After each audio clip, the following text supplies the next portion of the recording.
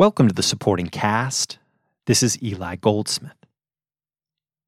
In the spring of 2014, Erik Swoope laced up his cleats for his first day of NFL training camp with the Indianapolis Colts. While such a destination is rare for any aspiring professional athlete, this was especially unusual in the case of Swoope. Erik did not play college football, nor high school football, nor youth football, nor had he watched the Super Bowl in more than a decade. Yet somehow, Erik made the practice squad, and then eventually the real squad, spending the next several years catching passes from Andrew Luck as an NFL tight end. In this episode, Erik tells his story. From growing up in Lake Elsinore and playing AAU basketball, to finding Harvard-Westlake and then the University of Miami, to then somehow finding a way to convert his ACC basketball skills to the route running and pass catching of the NFL. Through it all, however, Erik has conveyed both the inner confidence to pursue new challenges and the humility to seek guidance and wisdom from others. Whether it was the mentorship of John Wimbish and Greg Hilliard at Harvard-Westlake, or Jack Doyle and Reggie Wayne with the Indianapolis Colts, Erik has found success by being both an intrepid risk-taker and diligent student. Erik Swoope on a very unexpected NFL career. This is the supporting cast.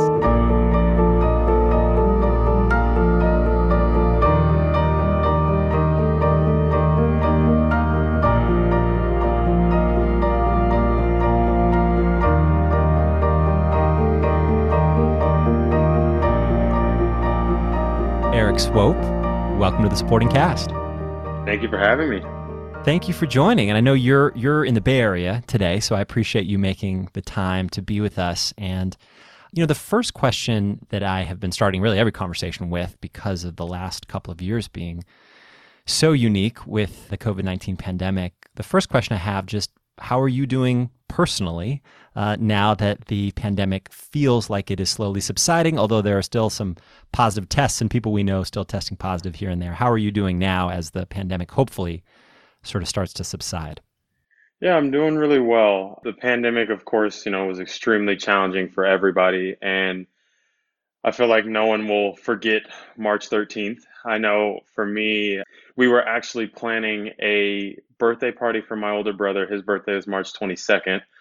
My mom had just retired from the school district. She's been a librarian most of my childhood. So we were going to do like a surprise retirement / birthday party. And we were like trying to fly people in and all this stuff. And then we heard about this thing called COVID. And let's just say things still need to happen. But aside from that, though, we didn't have anything dangerous happen within our family, thankfully. And a lot of it was just laying low. Luckily, we're in California, so, we didn't have to deal with harsh weather that naturally forces you inside. We were able to kind of just enjoy where we're at. My fiance and I, we were renting a home up here in the Bay Area. So for the most part, things were peaceful. And I will say on the sports side of things, though, COVID definitely rendered some different challenges. And where were you professionally when the pandemic hit, I guess, 2 years ago? So I originally moved out here, formerly playing with the Indianapolis Colts. I had signed with the Raiders. We were out here. The Raiders had let me go. So I was actually in search of a new team, training my life away. And it felt like actually going into 2020 that I was kind of going to get things back in the right direction. I changed agencies, was having a lot of good preliminary talks with some of the scouts. And then it was like, okay, this is going to be a year to make a big push. And then when COVID hit, a lot of like the free agent protocols that coincide with the NFL, they're very strict as it is. And then, of course, everyone was nervous with COVID. So let's just say in a hypothetical in-season week, Tuesdays is essentially the Sunday for the NFL work week. And that's where new guys come in, get a chance to work out or opportunities, so on and so forth. They normally have that every Tuesday. You fly in the week and you go and work out.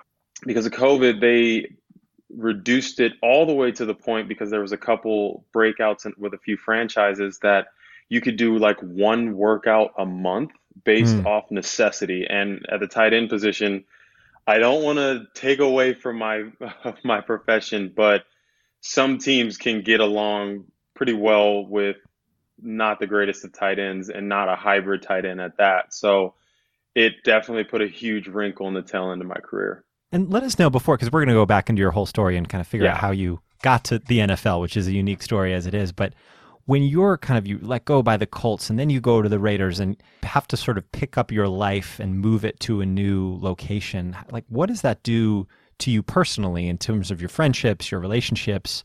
Are you living in temporary housing or did you have a permanent house in Indianapolis? Like, how does it work personally? Personally, for me, that was like the challenge I dealt with pretty much my entire time in my career. I had never been working for a company, one, and working for a company with such a high turnover rate in the NFL. So trying to create real, genuine relationships, knowing that the person sitting to your left and right could get let go at any point, Yeah. it's tricky. I always did, I was fortunate to be in Indianapolis for a number of years. I didn't buy any property, but I was renting and just renewing on an annual basis. So when we got the call and moved all the way west, we actually moved our things and then we drove from Indianapolis all the way to the Bay Area because we had three cats at the time that we didn't want to fly with. So I will say it was very volatile. And then getting here, and I was let go within 2 weeks of moving and paying more Gosh. money for rent than I've ever paid in my entire Because life. you're in the Bay So, Area. exactly, going from the Midwest to the Bay, it's a Yeah. little expensive out here. So it was the deeper you get into professional sports, the more you feel like an independent contractor. It's Ah, less, I don't want to take away from the team aspect to any fans that are listening, but you are a hired gun. You are a stock that's either going up or going down. You have to bring something to the table, and basically, when they're done, they say thank you for your service and you're gone. That's just the reality of the business side. So, most of it is trying to stomach that intrinsic motivation that you always had as a kid for your respective sport or whatever it is that you love to do. yeah. So it's really tricky when you start moving teams because you have no relationships. You have no one quote unquote supporting you other than maybe one scout that's pushing you in these meetings behind the scenes. So a lot of it is just how bad do you want to continue to play sports? Well, let's go back. I really want to get to your beginnings. I want to get to Harvard-Westlake, to Miami, and then how you find yourself to the NFL. So where did you grow up, Erik? So I'm originally from Lake Elsinore, California. My family originally was living in Inglewood or basically South Central Los Angeles and got a little dangerous down there in the early 90s. Mm. So we decided to move out to Lake Elsinore, and I was there up until I moved back to Los Angeles for Harvard-Westlake. And I'm forever thankful for my family. My dad was still working in Torrance at the time, so he was commuting roughly 75 miles a day, almost every day, working 12 hours to support the family while my mom was working in the school district as a librarian. So it was a busy household, and it was the four of us. So the four meaning including my older brother, who's 4 years older than me. And how did you were in Lake Elsinore and then kind of moved back into LA? You said for Harvard-Westlake. Were you aware of Harvard-Westlake prior to moving back? Was that a motivator to moving back? Or once you moved back, did you kind of identify the school then? It quite honestly was the only reason we moved to Los Angeles. Wow. When I was in Lake Elsinore, it's a great place to live, but unfortunately, it wasn't feeling like I was being challenged or stimulated academically or athletically. So Yeah. I was playing AAU basketball, traveling all around the country, and I remember this, I think I was like 5. I told my parents that I want to be a freshman on varsity playing basketball, and they're like, "That's sweet, good for you." And I actually held true to that and was, working my tail off when I was really young. And then I heard about this thing called travel basketball, and it allowed me to go to Los Angeles essentially on a weekly basis. And that's where I was meeting who are now some of my closest friends at Harvard-Westlake. And that's when I originally learned. I was probably seventh going on eighth grade. That was the first time I had heard of Harvard-Westlake. And I should pause here because this will be a recurring theme. Did you play organized football at all as a kid? No. No. Not a single. I wasn't a fan. My dad, like my family were Raiders fans, especially when they're in LA. Yeah. But no, I thought it was boring. I didn't understand what was going on. So I honestly, I think before I had signed with the Colts, the last Super Bowl I watched was and I'll just paint the picture. I started playing for the Colts in 2014. The last Super Bowl I had watched was in 2001. That's how removed I was from even Oh like my tuning gosh. in. Yeah, Because even a casual fan watches the Super Bowl, but you were kind of completely removed completely from removed. moderating the Yeah. yeah. And so basketball was clearly your sport. You're playing AAU basketball. You're meeting other players. You hear about Harvard-Westlake. What were your parents thinking at the time? Were they supportive? From the very beginning of, I'll say, both my brother and ours journey, my parents were always very, very supportive. They always wanted us to push, push, push, and try and basically don't be afraid to fail. So literally challenge every boundary you possibly can, get as much knowledge as possible. So I was doing that in school and with basketball. I was always playing up, trying to play with older kids, older guys. So when Harvard Westlake came about and the thought of it, the original conversation was, okay, you'll live with your grandparents who still live in South Central, and we'll see you on the weekends. We'll find a way to make this work because this Wow. definitely sounds like the best opportunity for you to succeed. And so then tell me about your Harvard-Westlake experience. You started in ninth grade. So your first experience really was at the middle school. Yes. Yeah. When I got there, the middle school was actually going through the kind of like remaining phases of the rebuild. So Yeah. I got to see the original campus, which I thought was like the most beautiful place I had ever stepped foot on, and couldn't believe that this was my middle school slash high school after coming from Yeah. public school in Lake Elsinore. And I was overwhelmed from second one to my last day of my freshman year, but in all the right ways. I had never spoken to a professor before unless, you're in trouble or something like that. I wasn't someone that got in trouble, but just the concept of speaking with adults about your academics was mind blowing to me. And honestly, I have a tremendous fondness for it because I was pushed to my limits. I had to learn Spanish 1A and B. I'd never learned anything in language. And it was truly just ripping the Band-Aid on how do I get to college and what does it look like to be around people that are highly competitive from an academic standpoint. And were there teachers at the middle school, let's say, that were influential to you and supportive of you through that journey? Yeah, so a story I always like to tell, and this was kind of my the stars aligned, I put it that way. I was in my World in Europe history class with Mr. Chenier, and it was the first time that I would leave every single session feeling like I know the information, but then I hadn't really had to study to Harvard Westlake caliber. And my first two exams, I'll never forget this. I studied for about 2 weeks for my first one, thought I knew everything, got my test score back. It was a 61, the lowest score I'd ever seen on any test I had taken to Yeah. date. Second test, studied for a month. I think it was 3 weeks to a month. I was like, oh, I nailed it. And I got a 62. And I was like, oh my gosh, I don't know what I'm doing. It was the first time that I had to truly like swallow my pride and ask for help. And I Yeah. had never really done that before. So I went to Mr. Wimbish, who was my academic advisor at the time, and I told him, hey, look, my family made a massive investment for me to go to this school. I'm letting you know that these test scores are not a reflection of who I am or how much I care about this. And I'm going to do everything in my power to make sure I succeed at this high school. And he laughed and he was like, I mean, I wasn't doubting you. Like, you're going to be fine. You just need to follow the Harvard Westlake way and talk to your classmates, and you'll get this under wraps. So Yeah. he was amazing in that moment, just reassuring me that things are going to be okay. Mr. Chenier was awesome because he was so patient, kind of helped me build study guides and do all the necessary things to be successful. And then for the rest of the semester, through the rest of the year, I think I finished that class with like a 92 or 94. Really? Yeah, and Wow. it was like, wow, okay, I figured this out. I think I'm gonna be okay. Like I mean, staying up all hours of the night, panicking, thinking, oh my God, we just moved here, and now we're gonna have to leave. I'm gonna get kicked out of this school. It was looking back at it, it's pretty funny, but it was a very stressful moment at the time. I love that story kind of for both reasons. I mean, you to have the inner confidence to say this isn't reflective of who I am because, being in a new environment, you might go, oh man, it's easy to doubt yourself. Sometimes you're in a new environment and it's challenging you and you say, gosh, maybe this isn't the right place for me, but you knew it was. And then to have teachers who listen to you and actually trust you and believe you and go, yeah, we think so too. You'll be fine. And here's some help of how to get there. So I love that. I had never gone to a place and felt that supported by people who weren't family. Yeah. And that's one of the biggest things, my biggest takeaways that I've really held near and dear to me, literally from the moment I left Harvard Westlake in 2010, is just being in an environment where you can push your boundaries, know you have support, and then also know if there's a question, like if you have a question, there's an answer. Yeah. I think like getting that in your early age of education and kind of just figuring out who your identity is, it's allowed me every moment that we're going to speak of moving forward to feel comfortable taking chances. And you certainly did. Yeah. Yeah.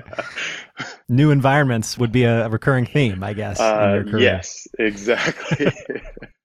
And what about on the basketball court? Who were the mentors there? I imagine it was Coach Hilliard. And if so, kind of what was his influence like? Yeah, Coach Hilliard was amazing. Under his tenure at Harvard-Westlake, I was the second freshman on varsity. I'll never forget this because my freshman year, I was so excited. I had achieved my first goal that I had ever set out for myself from a sports standpoint.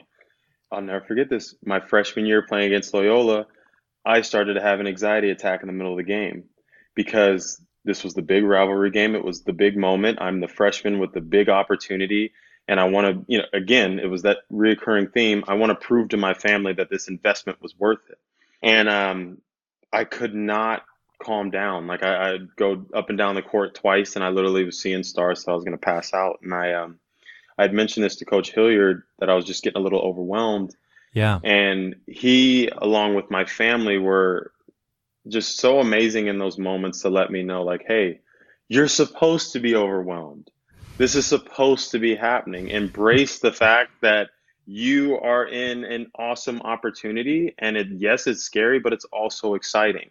And it was able to kind of help me flip that, kind of on its head. And then along with that, which I forever thank my family for, I started doing yoga and meditating. And a lot of that I was able to kind of bring back to Hilliard and talk with him about, hey, I'm finding this new thing that's helping me stay focused. Maybe we can talk with the guys about it. Maybe it's something that we can implement with the rest of the team. It ended up being on a very small scale, but I was always able to have very candid conversations with him, even when I pushed down to senior year when I was trying to pick my university. And he was one of the first people, because I was starting to get calls from lower tier schools all the way up to Ivy League. He was the first person to say, hey, look, you've put all this time in. You need to continue to push yourself, because once you hit 18 and leave this school, no one's going to be doing this. So I'm going to help you right now with this decision, but understand, like, you're going to have to continue to do this moving forward. He was the person when I started getting recruited and I was trying to show that I was kind of with the current times of basketball.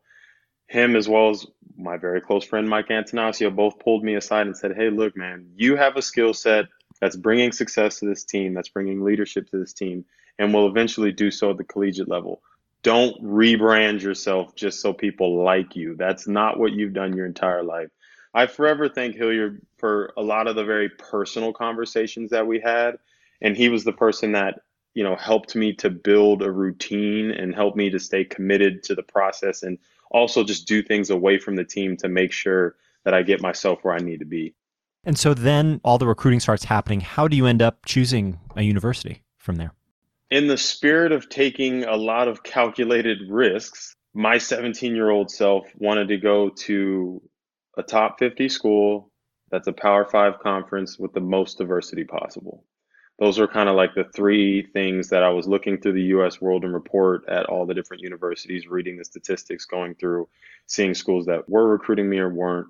The way everything came about with Miami was actually kind of interesting. Is they had sent me a letter my junior year, but as I had stated earlier, we moved from Winnetka to Studio City. That letter was left in a box when we moved, and I had completely lost contact with University of Miami. So things were going a little slow in terms of my true goal of playing for a Power 5 conference. I was getting offers from smaller schools. Harvard was loosely on the table, but offering financial aid, not a full scholarship. I still wanted to get that true Power 5 offer. So we ended up digging through all the boxes till we found the Miami letter. I actually wrote an email to the athletic director and was like, hi, my name is Erik Swoope. I don't know if I'm still on the radar for the basketball team, but would love to chat with you guys if that's possible. I ended up connecting with them. It was around right around Christmas break, and they just so happened to be paying Pepperdine at Pepperdine. So they came to one of our practices. I love my teammates forever for this. They kind of built me up and let me have a really good stellar practice. And then I went to the Pepperdine game, met with the coaches, and then they offered me shortly after that.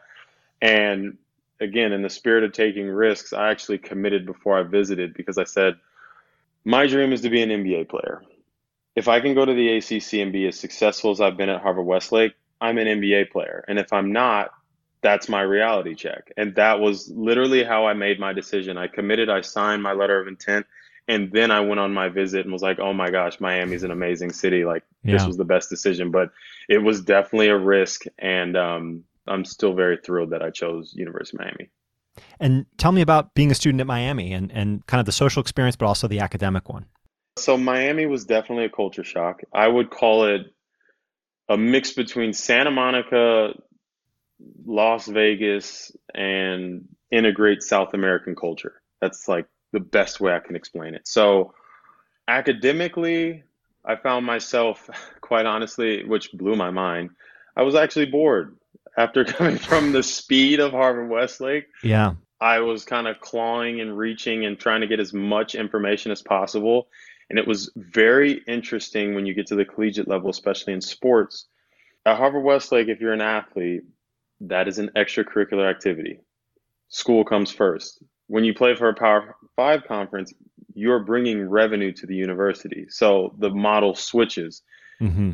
I understand why that's the case. I get the business side of it, but it was definitely something that I personally struggled with because I really, really wanted that Harvard-Westlake stimulation. And it came in waves in terms of, when you get to some of these intro classes, when you first get to college, it's just part of what you got to do to get the paperwork, to get your major.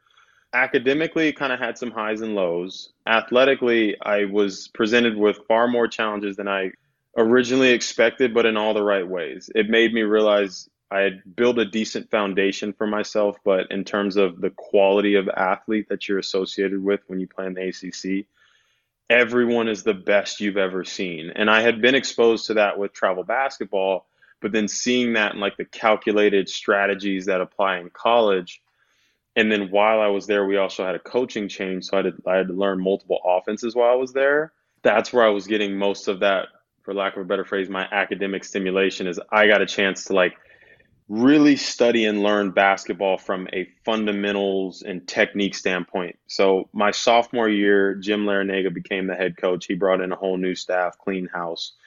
And that's where having that professionalism and learning what that really meant to be a professional, and or at least have the aspirations to be a professional. Coach L was the main person that kind of broke that barrier and got us exposed as a team. And we went from being mid to low tier to being the ACC regular season and tournament champions, which was the first time in school history. Wow. And so how do you go from there? Like, when does the kind of NFL idea start coming to your mind? Where the NFL came about was during ACC play. Right before ACC play, actually, I had a conversation with my head coach about being a senior leader and what that entailed and how can I bring greater success to the team. That year we were projected to be terrible. Mm-hmm. We ended up being 500, which was a huge win at the time. Kind of during this big swing, I was starting the vast majority of the games. I played more basketball than I had played in years. And I had a few plays that got me on SportsCenter catching alley-oops above the rim, just like one-handed catches and stuff like that. And that is what garnered the attention of the NFL. So during ACC play, after the regular season, we lost second round to NC State. And I had a conversation with my coaches. Hey, look, I want to play overseas. I'm graduated with my economics degree, which is awesome, but I want to try and further this journey. So we had that conversation as they spoke with myself and our other three seniors, and then followed up with us on our flight home back to Miami. And as I'm finishing up my conversation with Coach L, he's like, so I have this really weird scenario and I'm just going to run it by you. So just hear me out. And I was like, okay, cool. And he's like, so there's a scout from the Denver Broncos, and this was 2013 going on 14. So just to frame it, the Broncos had just gotten the doors beat off them by the Seahawks. So a Super Bowl team, though. Yeah. The Denver Broncos are interested in you potentially coming and playing for them. Like, is that something that would interest you? And I burst out laughing because I thought it was a joke, first and foremost. I was like, you told them that I'm not a fan. Like, I don't even watch the Super Bowl. Exactly. I don't even watch the Super Bowl. And they're like, yeah, but he's been very adamant that they just want to see if you have what they call football traits. So I get home from the flight. I was living with my older brother who was getting his master's at the time. And I come back and tell him, like, dude, you're never going to believe this. Apparently the Denver Broncos want me to play for them. So I guess I have a chance to play with Peyton Manning. And we laughed about it. And I was kind of like, whatever, back to training. Let's go get ready for playing overseas. And from that moment on, it was just the only thing I could think about. I was in my training and was just in no man's land, just thinking about, what if this could be the thing that I've been waiting on? So after about a week, I reached out to the scout and let him know, hey, look, let's do this. Let's do a workout, but let's do it on a day where no one is going to be at University of Miami, because if I suck, I don't want people seeing that I'm terrible. And he thought it was funny. He was like, yeah, no problem. I'll bring my daughter down. We'll make this super informal, but I'm going to take you through essentially what you would do at the NFL Combine. Now, I was familiar with everything because part of University of Miami's summer training is training for the NBA Combine. So actually, when Vine, the app, was still about, little 6-second videos, Miami's Pro Day just so happened to be the day that I called this scout, and they were posting the exercises on Vine. So I was watching those, doing gentle walkthroughs with my brother, and then we bought a football and we're playing catch. Wow. Now, that was my 7-day prep for my NFL experience.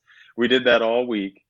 Then the following week, I did a full combine, so bench press, vert, broad, 40, the whole 9 yards. Literally, the scout had to show me how to get into a 40-yard dash stance. No idea what that was, how to do it. And the awesome thing that came from that is, one, I ran a 4.58. 2, the statistics that I put together, and yes, they were just on hand clock, would have actually made me the number 1 tight end coming out, barring bench press. Wow. And then I ran routes for the first time. I can't imagine if I saw them today, but I caught every single pass. And this was thrown from the current quarterback that was at University of Miami, Stephen Morris.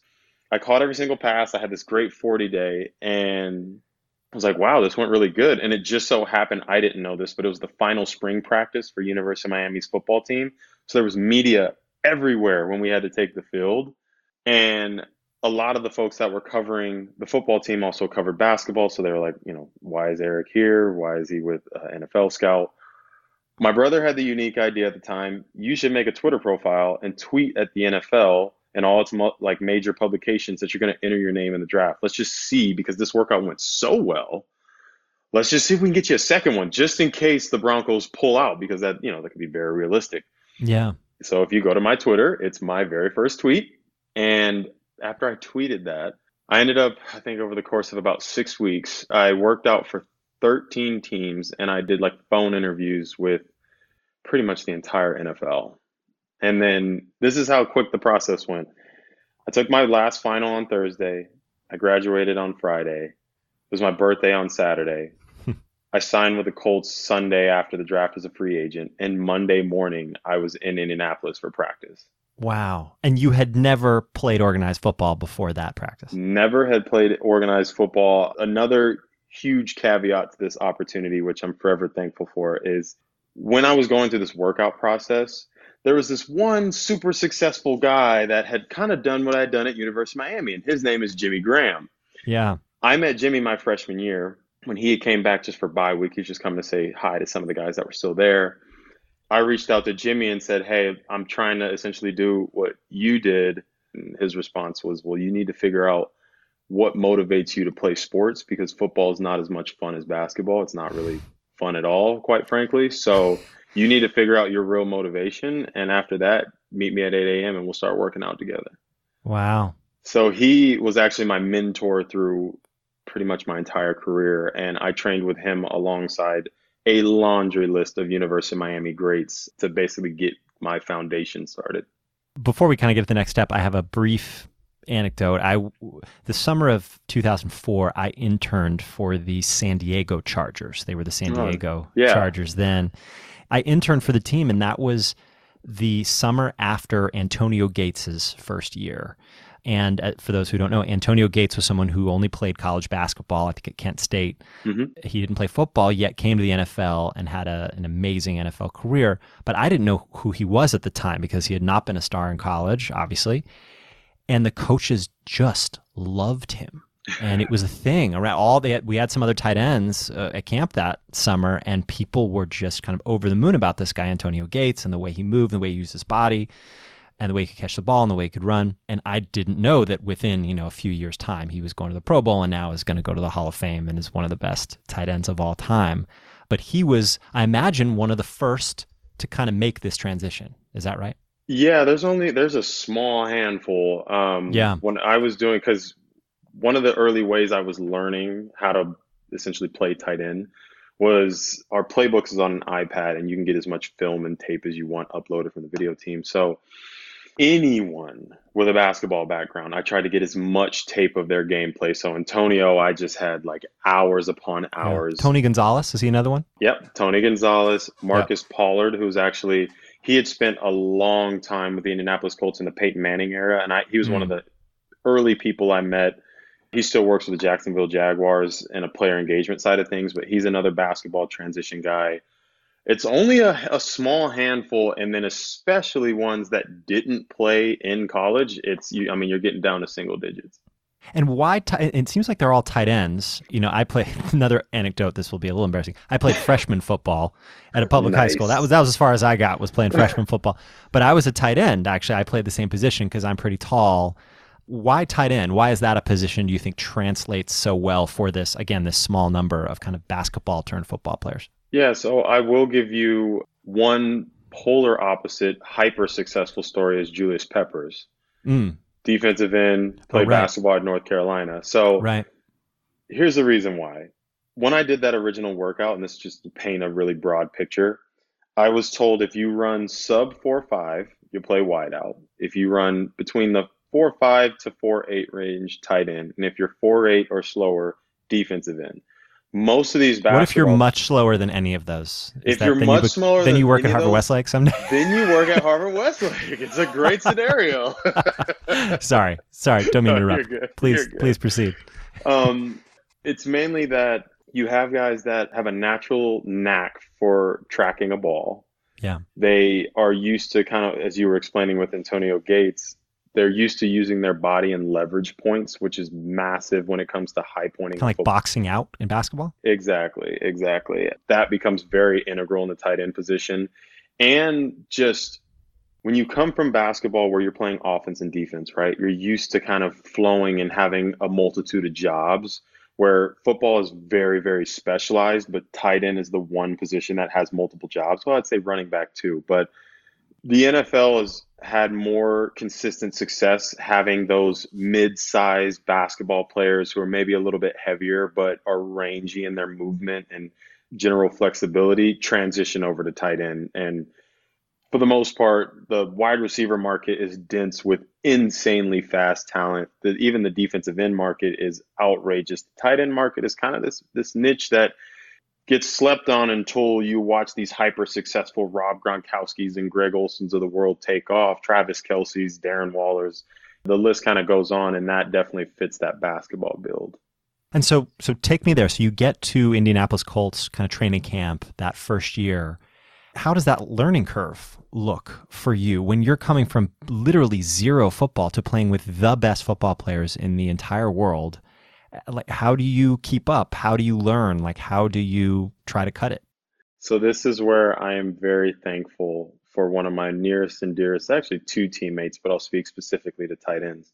My teammate, Jack Doyle, was the person who, my very first day in training camp, showed me how to put on my pads, showed me how to put on the right gear, made sure I had the right gloves on. I mean, down to the bare bones, like I'm a little boy, teaching me like, hey, dude, so you might want to give yourself 30 minutes because putting on the pads and getting the gear on kind of takes some time. And he helped me with every step of the process. And I felt very thankful that, one, the franchise was very patient with me. Yeah. But also in the spirit of football is there needs to be a consistency of development. So one of the best things that happened was me getting an opportunity to play in the practice squad. My first day of training camp, I'll never forget this. The first drill we had to, get everyone riled up was one-on-one pass rushing against the best DNs on the team. And I'm this tight end, and I went against Robert Mathis, who's a Hall of Fame great sack leader of all time. Yeah. He's the very first person, and he was so excited to just embarrass me in front of everybody, but in good spirit, but embarrass me. And let's just say it wasn't my best day. It wasn't my best performance, and I've never been hit that hard. And I will never forget it because one of the first things I was told when I got to the Colts from at the time, we had a lot of guys that had been playing 12 plus years, all the way up to Adam Vinatieri, who played for, I think, 24 years. Yeah. There was a thing they always said to rookies, which was be seen, not heard. Find a veteran that you respect, get there before he gets there. Whether you become friends or not, study him. Figure out every nuance that he goes about and everything that they possibly do. The person that I studied was Reggie Wayne. I spent more time in the facility than I spent at home by a long shot. On average, I'd say my days were about 12 to 16 hours that I was at the Colts facility doing stuff. And my rookie year playing on the practice squad, I got very close to a lot of the veterans, and they were willing to point out nuances that I wasn't aware of to help me to understand little tricks of the trade, down to diet, down to how do I stay fresh when it gets cold outside? Like all these little things that you would know if you've played, but they were patient enough to kind of pull me aside. Hey, young guy, we see you're working hard. I had to put on 40 pounds my rookie year. I mean, it was a rough year, and I did not leave my rookie year saying, oh, I love football. It was like, what the heck did I just choose to do? I don't even know what's up from down, but everyone is telling me if you figure this out, you'll be very successful. So I, in a lot of ways, leaned on not only my teammates, but also my coaches, much like Mr. Wimbish just telling me, hey, man, you're going to figure this out. Just keep going.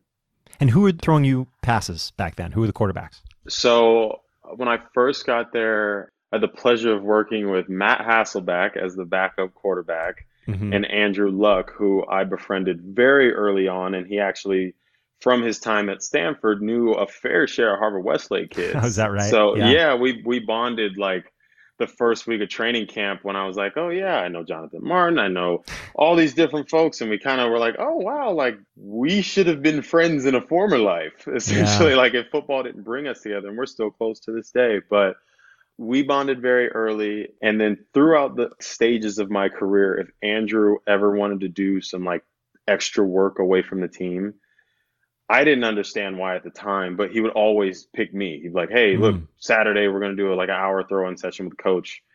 Can you be there? And I'm like, sure. I'm thinking it's a group of people. It's just me and him. And I'm like, wow. He was always very supportive of me and gave me more opportunities than I'll ever comprehend to at least just be a part of the team and learn how to run routes. And you mentioned there were coaches as well that were supportive during that time.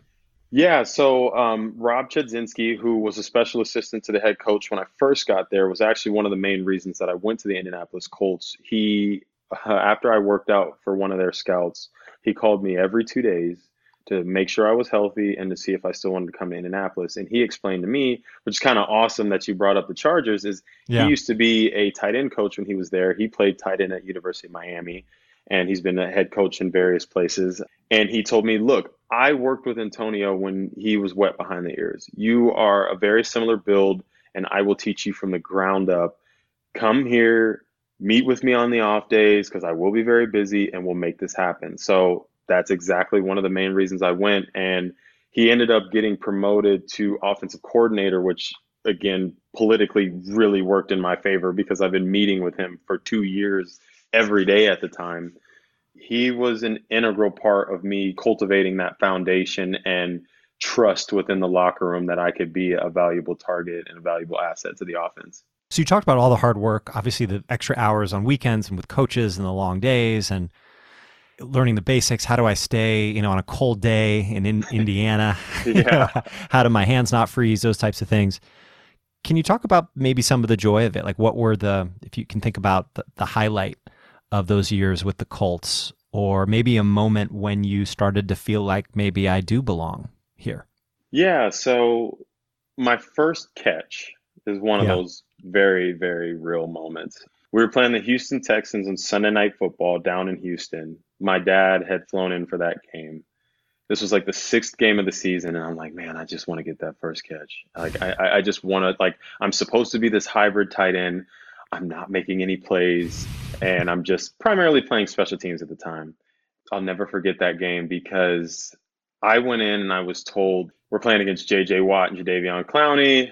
You're still kind of learning how to run block and pass protect. You're probably not going to play much that game, but stay ready. First play of the game, our starting tight end rolls his ankle. Two receivers roll their ankles, and we were literally down to 5 skill position players, which basically in order to play in a football snap, you have to have 5 eligible receivers. Yeah. So it was myself, one of the tight ends, 2 receivers, and a running back, and I ended up playing the entire game. My very first play was essentially they were faking a run and trying to throw something deep to the wide receivers, something that a million times in practice, it's like the rep you go on autopilot because you're like, oh, yeah, I'm not getting the ball on this one.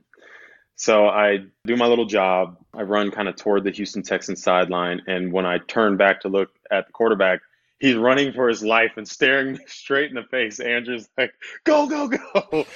So kind of a broken play. Yeah, it was a broken play. The pass rush got through. So I'm running toward the sideline as fast as humanly possible. He throws me the ball. I catch it literally by the tips of my fingers. There was a defender on me that dove, and I end up breaking the pass for, I think it was either 25 or 35 yards. Wow. I had never thrown a stiff arm before or really actually been tackled. So I'm hauling tail up the sideline. A deep safety was coming to get me out of the play. And normally if you watch a football game, the guy just runs out of bounds or he tries to make something awesome happen. Well, I was just in no man's land because I was like, oh my God, I'm still running.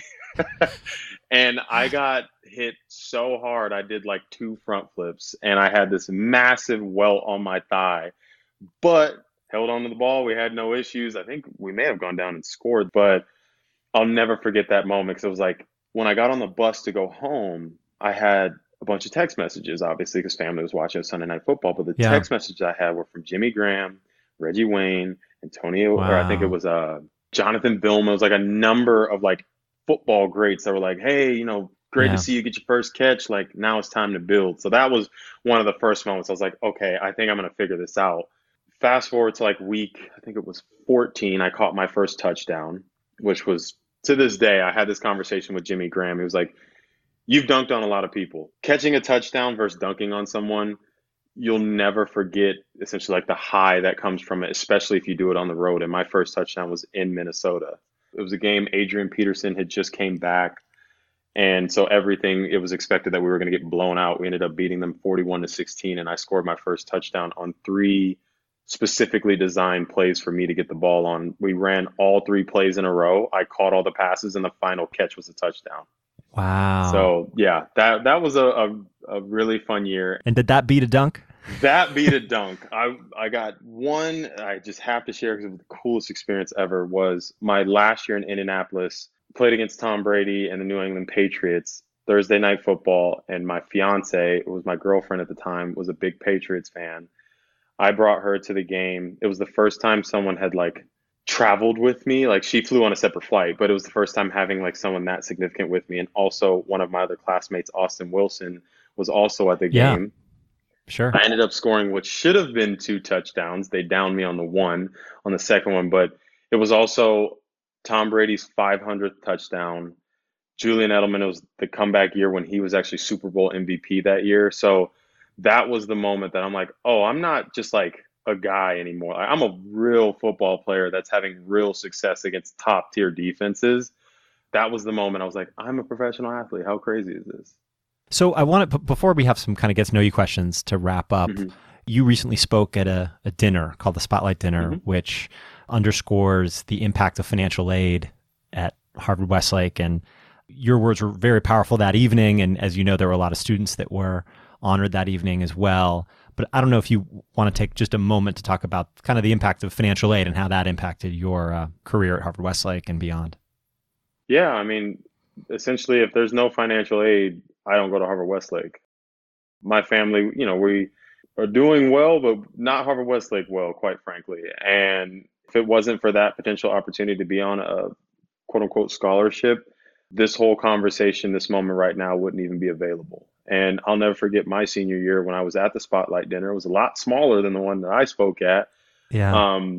Was in high school, you're just trying to graduate and get your opportunity and move forward and go to college and start your life. And even though it was at the end of the year, it was a real reflection point where I had classmates that were doing things that I didn't even know a human being could do at 17, 18 years old. And just that realistic understanding that everyone that I've been associated with for the past 4 years is trying to do something great in their own respective ways. And there may be folks that come from different socioeconomic backgrounds, but the fuel and the fire to succeed in their respective ways is ever present and evolving as we go. And I'm still close with a vast majority of my friends. Literally just had a birthday party with Harvard-Westlake friends that I've now known since I was 14 years old. And they're still holding themselves to that same accountability. And, when I was speaking to the kids, that was kind of what I was alluding to, is that you're coming from this awesome experience with all these unique individuals that all kind of have a specific skill that they're, the best at, or if not going to be one of the best at. One, stay close to these people, not because of financial interest, but just to stay intellectually curious. You've been around people that are always trying to channel that. And on the flip side, another thing that I had shared is everything that I have done in my professional career has had ties to Harvard-Westlake. The Indianapolis Colts were moved from Baltimore to Indianapolis due to Mr. Hudnut's older brother, who was the mayor in Indianapolis and negotiated the deal. My current occupation, my previous sales role, was through another colleague at Harvard-Westlake that was able to put me in touch. There's very unique individuals that understand who you are before the quote unquote successes of whatever these different kids are going to be exposed to. Don't forget that, because it's very easy to get lost in the sauce kind of as we are maturing and just, trying to carve out our niche and find our own identities. As you know, because you've listened to the Sporting Cast, there are a few standard questions that we end with. They relate to Los Angeles, where you don't live now, but you're hoping to return back to Southern California. And we are known for our movies, our food, and our climate. So first, what is Erik Swoope's favorite movie?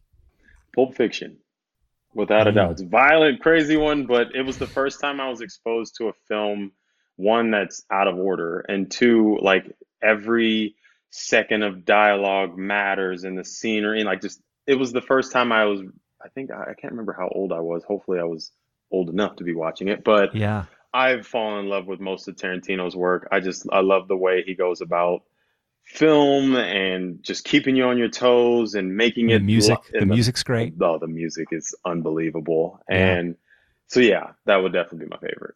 That's a really good choice. I remember seeing that for the first time and it just blowing my mind that a movie could do that, right? Yeah. Totally.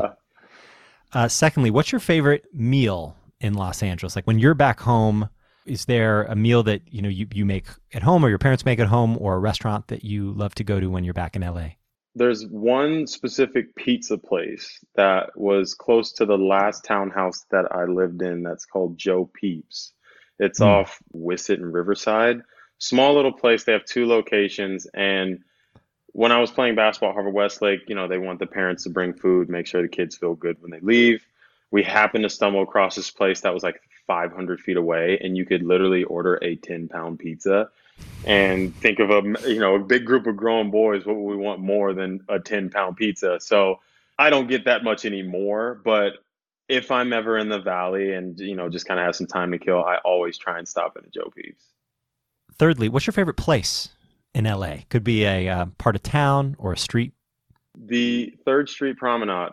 When I was at Harvard-Westlake, with most of my friends, it was where we connected.